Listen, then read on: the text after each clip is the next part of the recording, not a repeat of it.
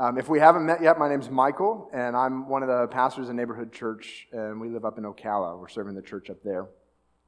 And we also have been working through Jonah together. And so I'm going to continue, pick up a little bit of where Pastor Orrin has left off. But I wonder if it feels this way to you. It has felt like this to me, that it used to be that we knew who the good guys were and who the bad guys were. It seems like we had an idea of like who our enemy was. Like when I think about the nation at war in World War II, like it was really clear like who was good and who was bad. Or we think about the Cold War, like we knew who we were afraid of. And it seems like more and more, like the more doubt we have over like what we're afraid of, the more like the fear increases, and we're just not sure like who actually is the enemy here.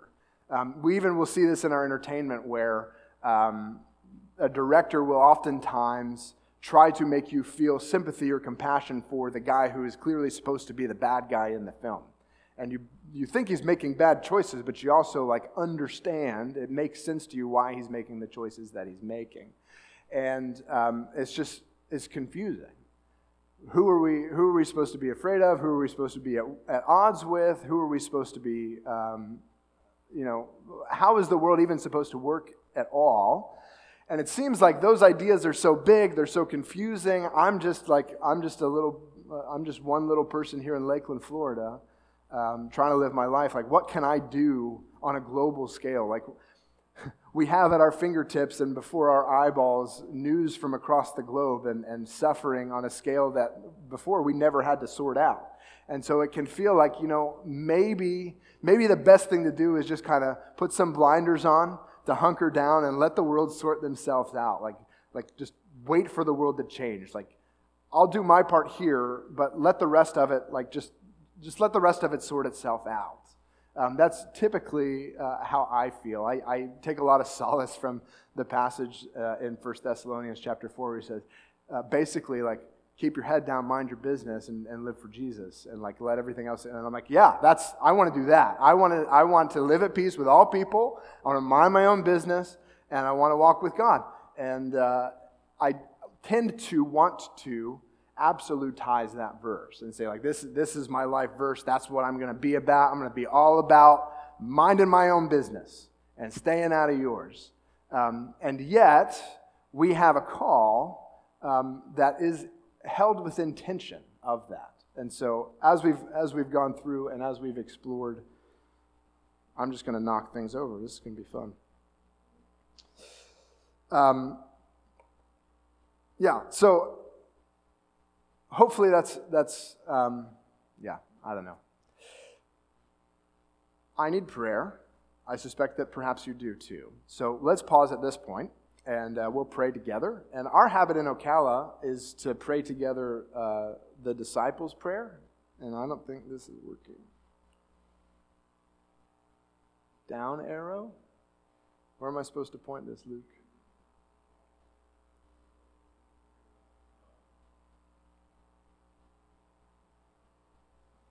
Back there? Got it. Cool. Awesome. Let's pray together the disciples' prayer. This isn't like a magic formula. It's not a magic spell or anything. But Jesus, when asked, left his disciples a model to pray by. And the attitudes that are contained in these brief words that are going to be familiar to us are the attitudes that should define a follower of Jesus. So if you would pause and pray together with me, you can pray out loud. I'm going to be praying out of the ESV, so that's why I put the words up, because it's different from what you probably learned growing up in the KJV. So if you pray together with me, you can pray out loud if you'd like to. Otherwise, just bow your hearts and let's pray together. Our Father in heaven, hallowed be your name. Your kingdom come, your will be done on earth as it is in heaven. Give us this day our daily bread, and forgive us our debts as we also have forgiven our debtors. And lead us not into temptation, but deliver us from evil. For yours is the kingdom and the power and the glory forever. Amen. Open your Bibles to Jonah chapter 3. And it occurred to me as I walked in this morning that the Bible that I carry with me all the time is a Christian Standard Bible translation. And so I typically use the English Standard Version. But whatever you've got in English is probably going to be helpful to you this morning, and it's going to be helpful for you as we go through the text. So I'd encourage you to open your Bibles to Jonah chapter 3. It's on page 526 in my Bible. I don't know if that's helpful. But let's look at Jonah chapter 3, just the first couple of verses here. The word of the Lord came to Jonah a second time. Get up, go to the great city of Nineveh, and preach the message that I tell you. Jonah got up and went to Nineveh according to the Lord's command. Now, Nineveh was an extremely great city, a 3-day walk. And Jonah set out the first day of his walk in the city and proclaimed, in 40 days, Nineveh will be demolished. Let's pause there, and we'll talk about what's happening here. Did you notice, if you've kind of been looking at this book over the last couple of weeks, did you notice that it's almost like the whole story restarts again? Almost verbatim, the opening lines of chapter 3 are the opening lines of chapter 1. We have a reset, we have a restart.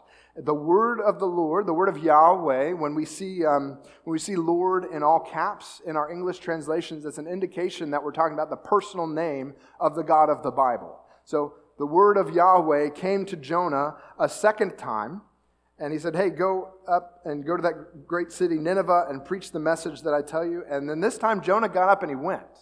Like, that's a little bit different from what happened. Like, he got up last time and he got going, but it was not in the direction that he was supposed to be headed. And Nineveh is a great city. It was a 3-day walk. And you'll hear critical scholars say, like, oh, there's no way that Nineveh was ever that big, like that it would take 3 days to walk. And I'm like, did you read the first 2 chapters of this book? Jonah did not want to be there. And so it might have taken him 3 days to walk to the place. And he's like, I don't really want to go. Like, I guess I'm here now. But let's just not assume that Jonah's cooperating on any level whatsoever, except that he made his way to the city, and now he's dragging himself through it, and he's preaching the message that Yahweh gave to him. And what is the message? In 40 days, Nineveh will be demolished.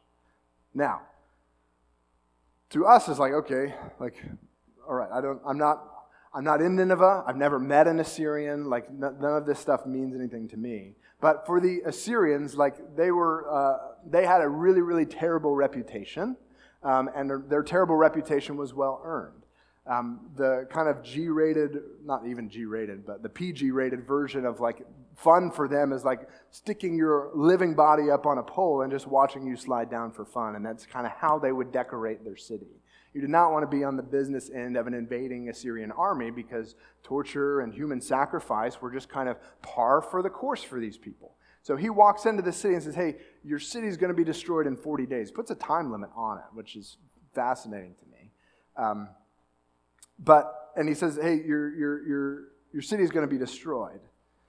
It doesn't give any details, like, are we talking an earthquake? Are we talking a different army that's going to invade? He just said, hey, your city's going to burn in 40 days, all right? And apparently that's what Yahweh told him to say, because Yahweh says, I want you to go tell this message, and that's the message. The message is your city's going to burn. Like, in 40 days, a month and a half, Lakeland's going to burn. Okay, so if I say Lakeland, do we put that into a little bit of a different context? Like, what are the implications of Lakeland burning next month for you?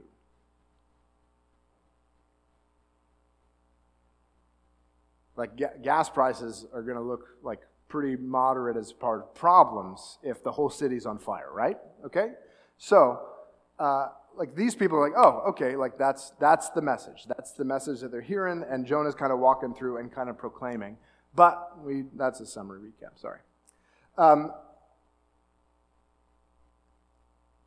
But here in chapter 3, I ask the question, or I look at this restart, and I wonder for myself where I prefer to start my story if I'm going to tell it. Because if I was Jonah recounting the story and communicating it to people, like, I don't know that I would necessarily have mentioned chapters 1 and 2. Particularly if I get a restart in chapter 3, like, hey, I went, and I'm a preacher, like that's my job. And so I went to the city and I preached and things happened. And like that's probably just where I'd start to tell my story. And yet it's fascinating to me that God never starts our story where we would prefer to start to tell it. Have you ever noticed that when God wants to tell the story of a great man, he starts with his mom?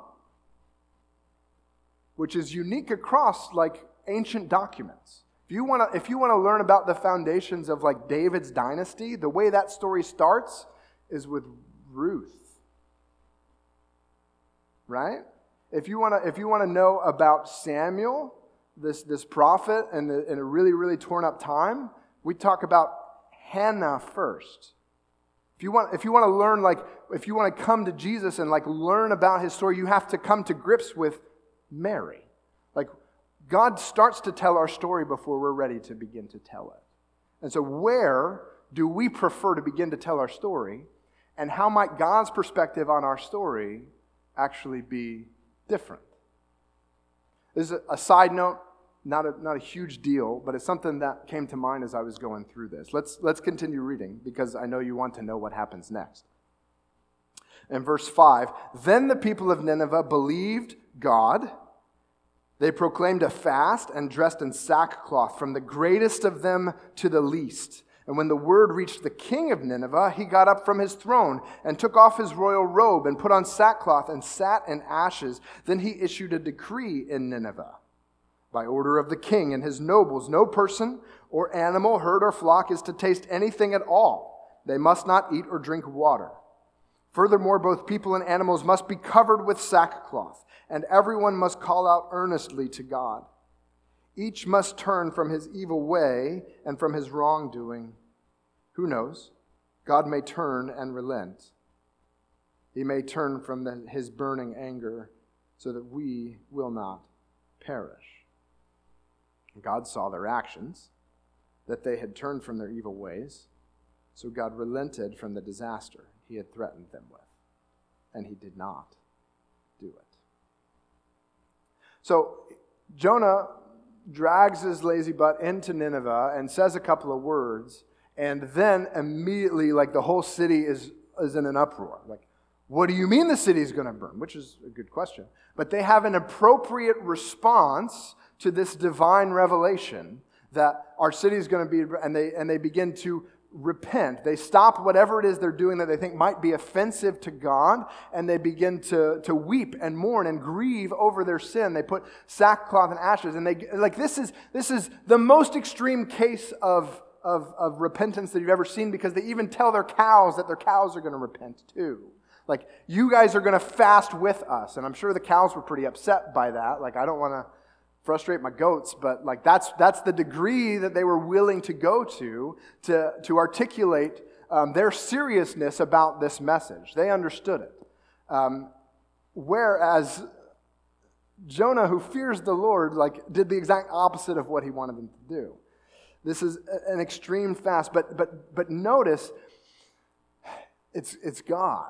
Like, in all of the language, Yahweh, the Lord, is not the one who's mentioned. They are talking about God. It's not clear that they even understand that it's the God of Israel who's sending this judgment. And I don't know that Jonah voluntarily gave them any extra information about what was going on.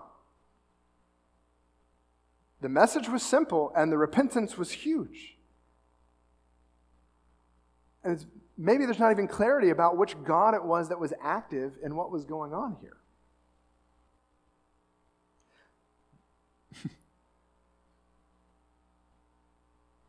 But look at verse 9. Who knows? God may turn and relent. He may turn from his burning anger so that we will not perish.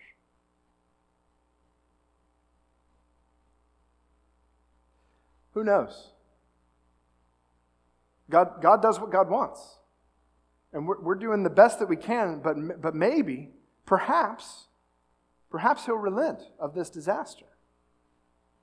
Perhaps we can go on living our lives uninterrupted by this big destruction that's been foretold. Now, if you have been following Jesus for a while, you know that as you come to him, and as you repent, and as you lay aside your sin, you begin to follow him, like he guarantees that you have forgiveness. Like we have a confidence in our salvation that really is unique amongst any kind of world religion model. But like we have a guarantee. These guys didn't have a guarantee, they had a maybe. And as I was having a conversation with Pastor Orrin last night, he observed something that I had not quite yet observed until he pointed it out. And he just asked the question, would we make a significant change in our lives without a guarantee? Like, would we repent and turn on the off chance that maybe God could forgive us? Would we change how we were living our life on the off chance that God might show us grace, maybe, in his mercy? Like, I'm down for the sealed deal. I want Jesus' blood on my contract. I want assurance that all that's kept up in heaven and stored for me, and now I will go live my life in gratitude for that salvation. But like, a maybe? I don't know. I think I'd probably just keep doing me. Would we make a significant change without a guarantee?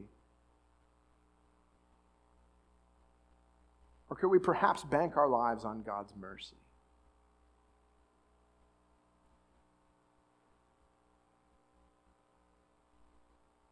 The story reinforces that God's compassion is tirelessly extended to those most hostile to him.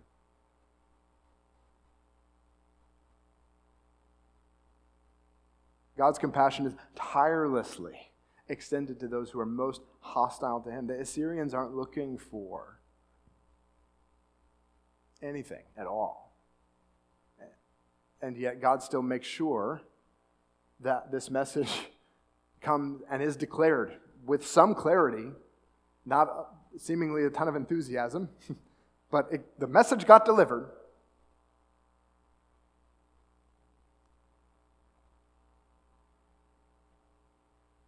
God saw their actions, that they had turned from their evil ways. So God relented from the disaster he had threatened them with, and he did not do it. Now, if you're writing a biography about the life of a preacher and he goes and preaches a half-hearted message and the whole city turns upside down and begins to repent, like you are going to bet, like that's going to be the highlight of their lives. Like that's the only, that's what I want to do. Like I want to see cities turn to Jesus. Like you hear preachers all across the country say, yeah, we're going to win this city for Christ. And if that were to actually happen, you'd never hear the end of it. They would be at every conference speaking all the time. And yet, that's not what happens. Let's look at chapter 4, which is the most overlooked chapter of this book, and yet contains the greatest challenge. Jonah was greatly displeased and became furious. He prayed to the Lord, please, Lord, isn't this what I thought while I was still in my own country? That's why I fled toward Tarshish in the first place. I knew that you were a gracious and compassionate God, slow to anger, abounding in steadfast love, and one who relents from sending disaster. And now, Lord, take my life from me, for it is better for me to die than to live. And the Lord asked, is it right for you to be angry? We have no natural desire for God's justice. Like the thing that we want, the thing that we ask for from a young age is for things to be fair, right? But we have a desire for fairness, but we have no natural desire for God's justice. And Jonah, this prophet who fears Yahweh, now looks Yahweh in the eye and says, just kill me. I don't want to be an agent of your mercy to these people. I don't want to be a part of the story that you're telling, that you would extend a kindness to these wicked people. I don't want to do it. I didn't want to do it before. I knew that's what you were up to, and that's why I ran the other direction. And you dragged me here anyway. And I didn't even do a good job preaching. And you still did it. You did it. God's compassion is tirelessly extended to those who are hostile to him. God's heart is to warn those who are far from him of their great danger. And Jonah's cycle of cynicism gets reset here. We saw in chapter 1, like, I'd rather die than obey. I'd rather die than go to those people. Like that's my solution. Like, I'm gonna commit suicide, like sailor-assisted suicide, rather than go and do the thing that Yahweh, creator of the heavens and the earth and the sea, has commanded me to do. I'd rather die. And here he says it again. Isn't this what I said was going to happen? Just kill me now. I don't want to be a part of it. And he goes and sits on top of that's what we're going to read next. Let's read the next little bit here. Well, hold on. Let's not, real quick, because this is actually an important question. There are things about God that we really, really struggle to understand. And it's a reminder to me that I don't follow rules. I follow a person. The book points us to our Creator. And it is actually a relationship with Him that our faith is lived out by. If it were rules, I could do it. Maybe, on a good day. But if we're interacting with a personal being, then there are going to be components of His being that rubs up against us. Here's the thing. If you're married, you know this. You didn't marry the person that you married the day that you married him. You married the person this morning that you woke up next to. And you didn't know who that person was when you started. Like, it's a relationship. And I, like, if I could fit it all into a box and make it like stagnant, then maybe I could get my head around it. But like, do we follow, like, following God is having to deal with His personal, the way that He interacts with the world in ways that make us uncomfortable. And Jonah would rather die than see Yahweh deliver this city from an earthly catastrophe. Verse 5, Jonah left the city and found a place east of it. He made himself a shelter there and sat in its shade to see what would happen to the city. Then the Lord God appointed a plant, and it grew over Jonah and provided shade for his head to rescue him from his trouble. Jonah was greatly pleased with the plant. And when dawn came the next day, God appointed a worm that attacked the plant, and it withered. As the sun was rising, God appointed a scorching east wind. The sun beat down on Jonah's head so much that he almost fainted, and he wanted to die. He said, "It's better for me to die than to live." Then God asked Jonah, "Is it right for you to be angry about the plant?" "Yes, it is right," he replied. "I'm angry enough to die." So the Lord said, "You cared about the plant, which you did not labor over, and did not grow. It appeared in the night and perished in the night. But may I not care more, or may I not care about that great city of Nineveh, which has more than 120,000 people who cannot distinguish their right hand from their left, as well as many animals?"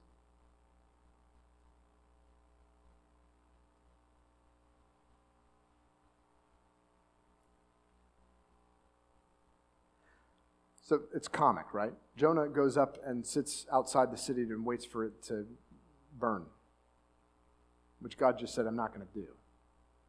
And he's like, "Yeah, but you oughta." And he builds himself a little tent of some kind, but apparently it wasn't very good because God made a plant grow up over top of him. He was super thankful for the plant. It's like AC. Like, cool. He was really excited about that. And then God appointed a worm to eat the plant. The plant died. And then God turned the heater on and sent a wind to make it even hotter than it was. And like when you open your car door in August in Florida, and I'd rather die than be here, right? The same kind of principle. Like, God, just kill me. Do you do right to be angry for the plant? Like, what did you do for that? You didn't even really ask for it, did you? You were super thankful, but you didn't ask. And I just gave it to you. I just showed you an earthly kindness. I turned the AC on for a minute. And now it's gone. And you want to die again?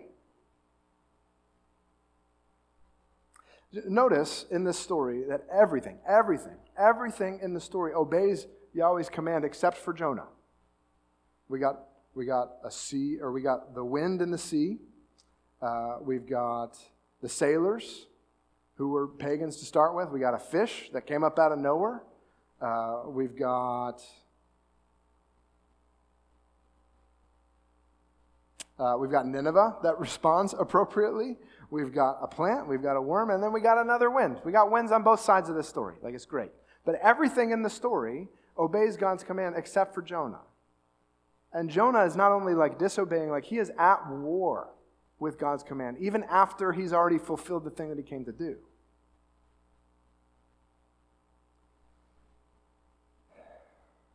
He's looking at a group of people and saying, y'all don't even deserve to like be alive in 2 months.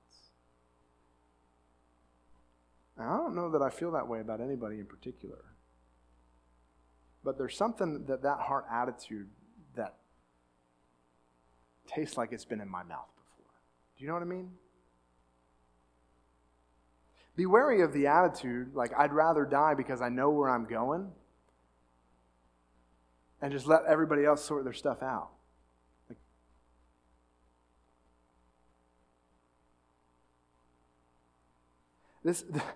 This chapter is so disturbing. You've never read it in a children's book, and even like Islam, Muslims, they have a lot of respect for Jonah, which I don't super understand. But when they retell his story, they actually flip these chapters. They say Jonah went up to watch the city be destroyed, and then he preached after that. And I'm like, you missed the whole point of the book. Like, the thing is that Jonah never changed. Everything else in the book changed except for Jonah. And Jonah's dead set on being opposed to God. And his desire is for God's wrath to be poured out on people that didn't deserve it. And doesn't realize that as God's compassion is tirelessly extended to those most hostile to him, he himself is the one most hostile to God.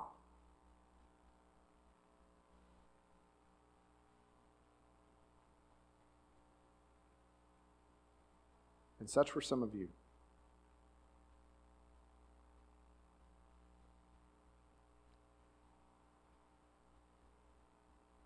And therefore the grace of God go I.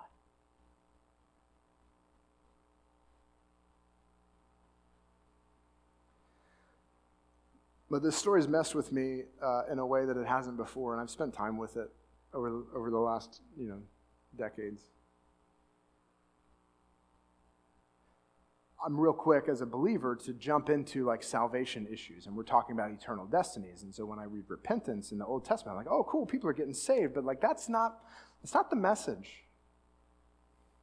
The message is the city is not going to burn in 2 months, and then God delivers them from a wartime famine temporarily. 100 years later, God's going to send another prophet named Nahum. And if you check that book out sometime, you're going to have to look in your index to find it. It's in there, though. It's a prophet called Nahum. And he also preaches to Nineveh and says, God's going to burn it down. And then he does.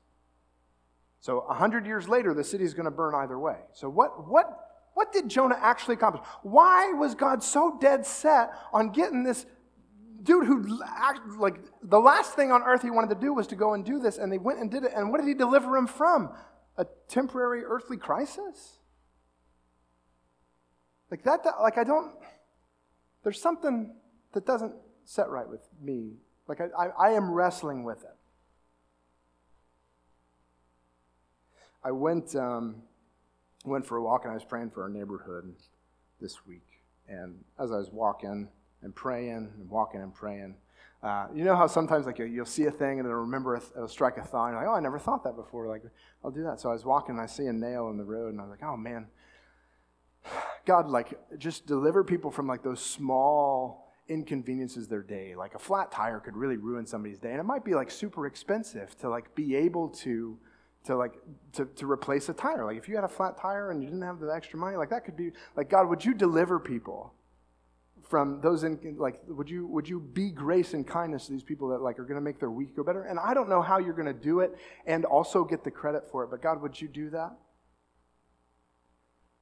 And I kept walking, and I saw a screw, and it reminded me again, and kept walking, and I saw another nail. I walked for an hour and I found 2 nails and 2 screws. Like, man, God, like you really must want me to pray for like this thing. Or maybe God put me on the street to pick the nails up.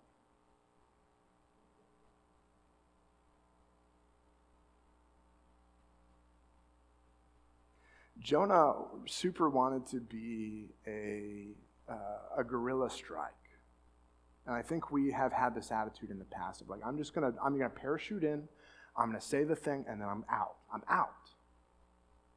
And yet our call comes from Jesus. As you're going, make disciples of me. You do things my way. And what is Jesus' method? It's incarnation. Jesus didn't preach from the city from across the mountaintop and like, hey, you guys figure it out, like you should repent.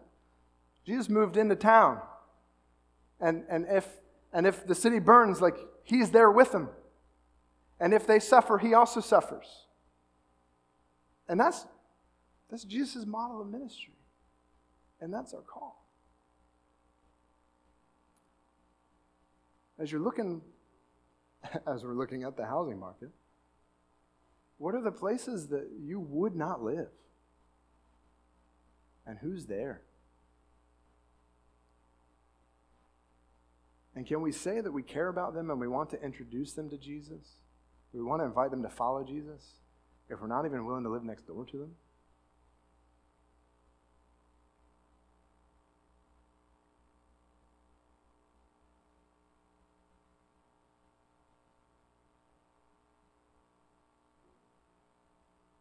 Will we invest ourselves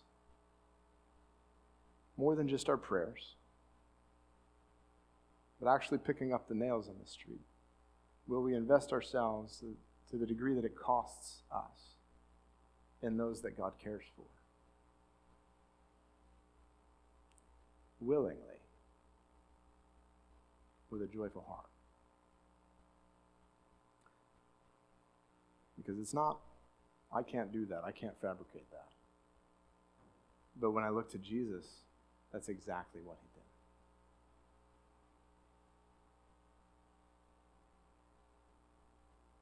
Let's pray together. Almighty God, you know we need you. We have nowhere to go but to you.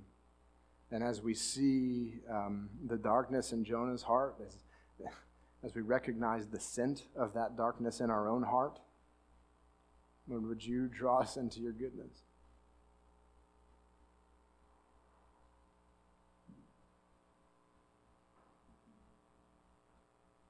You did not choose death as an escape from doing what you were called to do. You chose death as the call, that you might win people to yourself.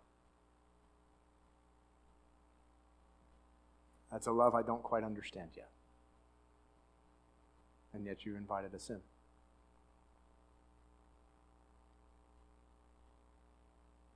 Would you give us the faith to respond to you this morning?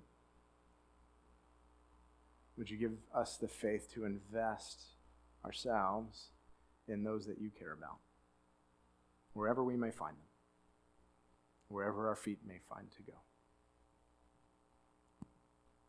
It's in your name we pray.